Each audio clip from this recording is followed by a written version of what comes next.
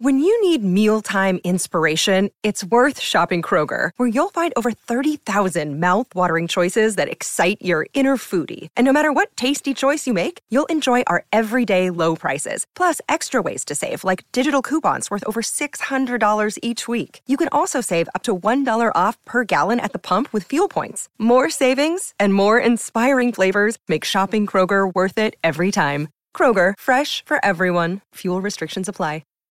Think you know the Brooks Ghost? Think again. Introducing the all-new, better-than-ever Ghost 16. Now with nitrogen-infused cushioning for lightweight, supreme softness that feels good every step, every street, every single day. So go ahead, take your daily joyride in the all-new nitrogen-infused Ghost 16. It'll turn your everyday miles into everyday endorphins. Let's run there. Head to brooksrunning.com to learn more.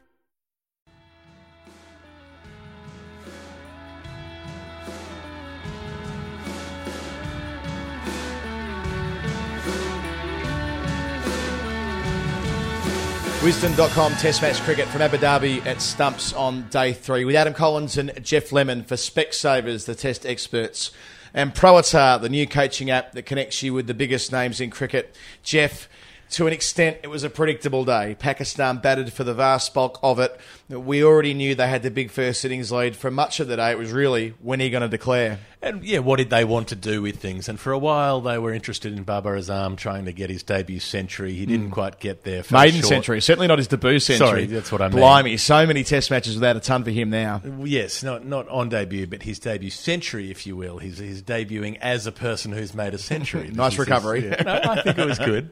I've been staring at his record all day. I'm well aware of the number of games he's played. But 99, his previous best was 90 not out. He's had a couple of near misses, pinned on the crease. Sarfraz was also thinking about 100. He was gone for 81, but a couple of big scores for him. And yeah, it was just really about personal milestones and the enjoyment for Pakistan, whereas Australia were taking a few novelty circus wickets here and there. Yeah, they set Australia 538, but that was less important as how much time they're going to allow themselves to bowl at Australia before stumps. It was 12 overs. It was long enough to pick up the wicket of Shaun Marsh from the 6th ball he faced. He's had a terrible series, Jeff. He was bowled by an absolute screamer tonight, Mir Hamza. His first test wicket with a ball like that, that's what dreams are made of. But when you're going poorly, you happen to get those sort of balls, don't you? Well, he did, but he also had a couple of horrible play and misses the over before at Mohammad Abbas, and then slashed at one that he edged just over gully. So there was bad luck, but no, it wasn't all bad luck. He's very much out of touch and struggling, and that can happen when Shaun Marsh is in a rut. Let's go back to the start of the day. Azhar Ali, who was already past 50, didn't get beyond 64. One of the more bizarre run-outs I've seen in Test cricket. Talk us through it, Jeff.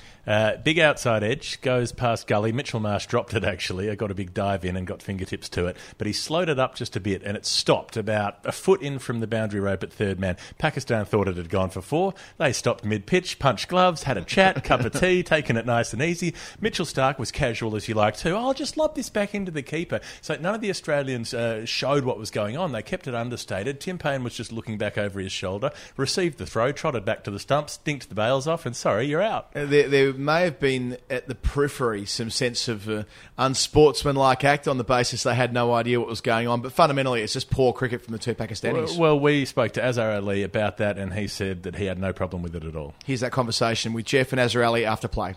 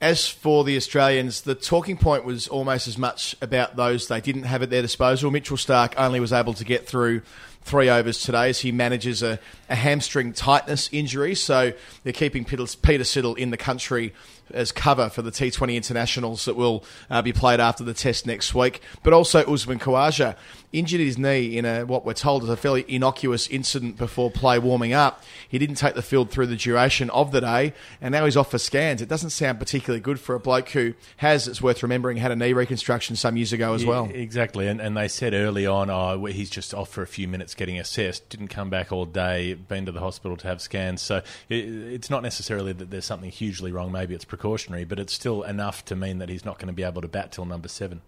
Here was your conversation with Peter Siddle after play, which reflected on Australia's day as a whole.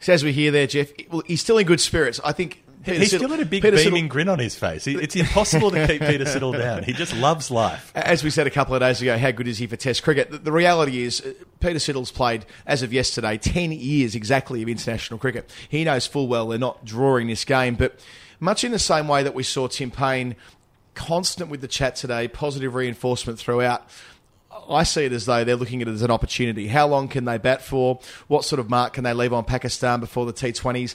Can they drag it to a 5th day? Small milestones in what will probably be a hefty loss. And personal milestones as well. It's important with the Australian summer ahead if a couple of players could get hundreds and bat for a while, drag it into a fifth day, at least they would have something they could take out of it and be able to get a bit of enthusiasm and energy out of this match. Especially for the not-out men overnight. Aaron Finch on 24, he's looked really good. And Travis Head too, to be fair. He walked out with 5 overs or 6 overs to go, and he's on 17 not out. So for both of those players in their second test match, a chance to push forward and maybe even post 3 figures. Mitchell Marsh out of runs at the moment, needs to return to form. Marnus Labuschagne likewise, unlucky to be ran out yesterday, although a bit sloppy as well after he got a start. So there is an opportunity for a few of these Australian players to use what is still very good batting conditions to leave a dent on the series before they leave the country. Yeah, Aaron Finch looked good again. He's looked good in every innings this series, but a top score of 62. He's annoyed that he hasn't gone on to a bigger one. He'll have that opportunity once more. The pitch still looks pretty good for batting, and they should be able to do something with it if they can apply themselves. It'd be wrong not to note the fact that Nathan Lyon took 4 wickets in the second innings to go with 4 in the first. He led the Australian wicket takers with 12. Marnus Labuschagne picked up a couple as well. I should add, he finishes the series with 8 wickets to his name. So, also worth noting, Adam, Nathan Lyon broke his own record for the most number of deliveries by an Australian in a 2-test series. He's bowled well over 800 balls this series. And also, another milestone for Nathan Lyon today, he's really racking them up in this latter part of his career. Not even the latter part of his career. What am I saying? Midpoint of his career. 20,000 deliveries he passed today without a front foot no ball. That's not for nothing, Nathan. That's discipline if ever I've seen it. He's all about discipline, and he needed plenty of that when it was getting a bit ragged at the other end. So a very tough day at the office for Australia, to use the cliche. Australia with 2 days to go. They require 491 further runs to chase down 538 and absolutely annihilate the world record. Can't see that happening. But they do have an opportunity tomorrow to at least redeem themselves after a poor start to this test match, or a poor day 2 at the very least, and they'll get that chance tomorrow. As for Pakistan, 9 more wickets and they can claim the series against Australia as they were expected to, and can redeem themselves to an extent after not being able to seal the deal in Dubai. We'll be there, of course, for Wisden.com Test Match Cricket. Thanks so much for your company throughout the test so far. Adam Collins and Jeff Lemon, for Specsavers, the test experts, and Proatar, the new coaching app that connects you with the biggest names in cricket. We'll talk to you on day 4 at Abu Dhabi.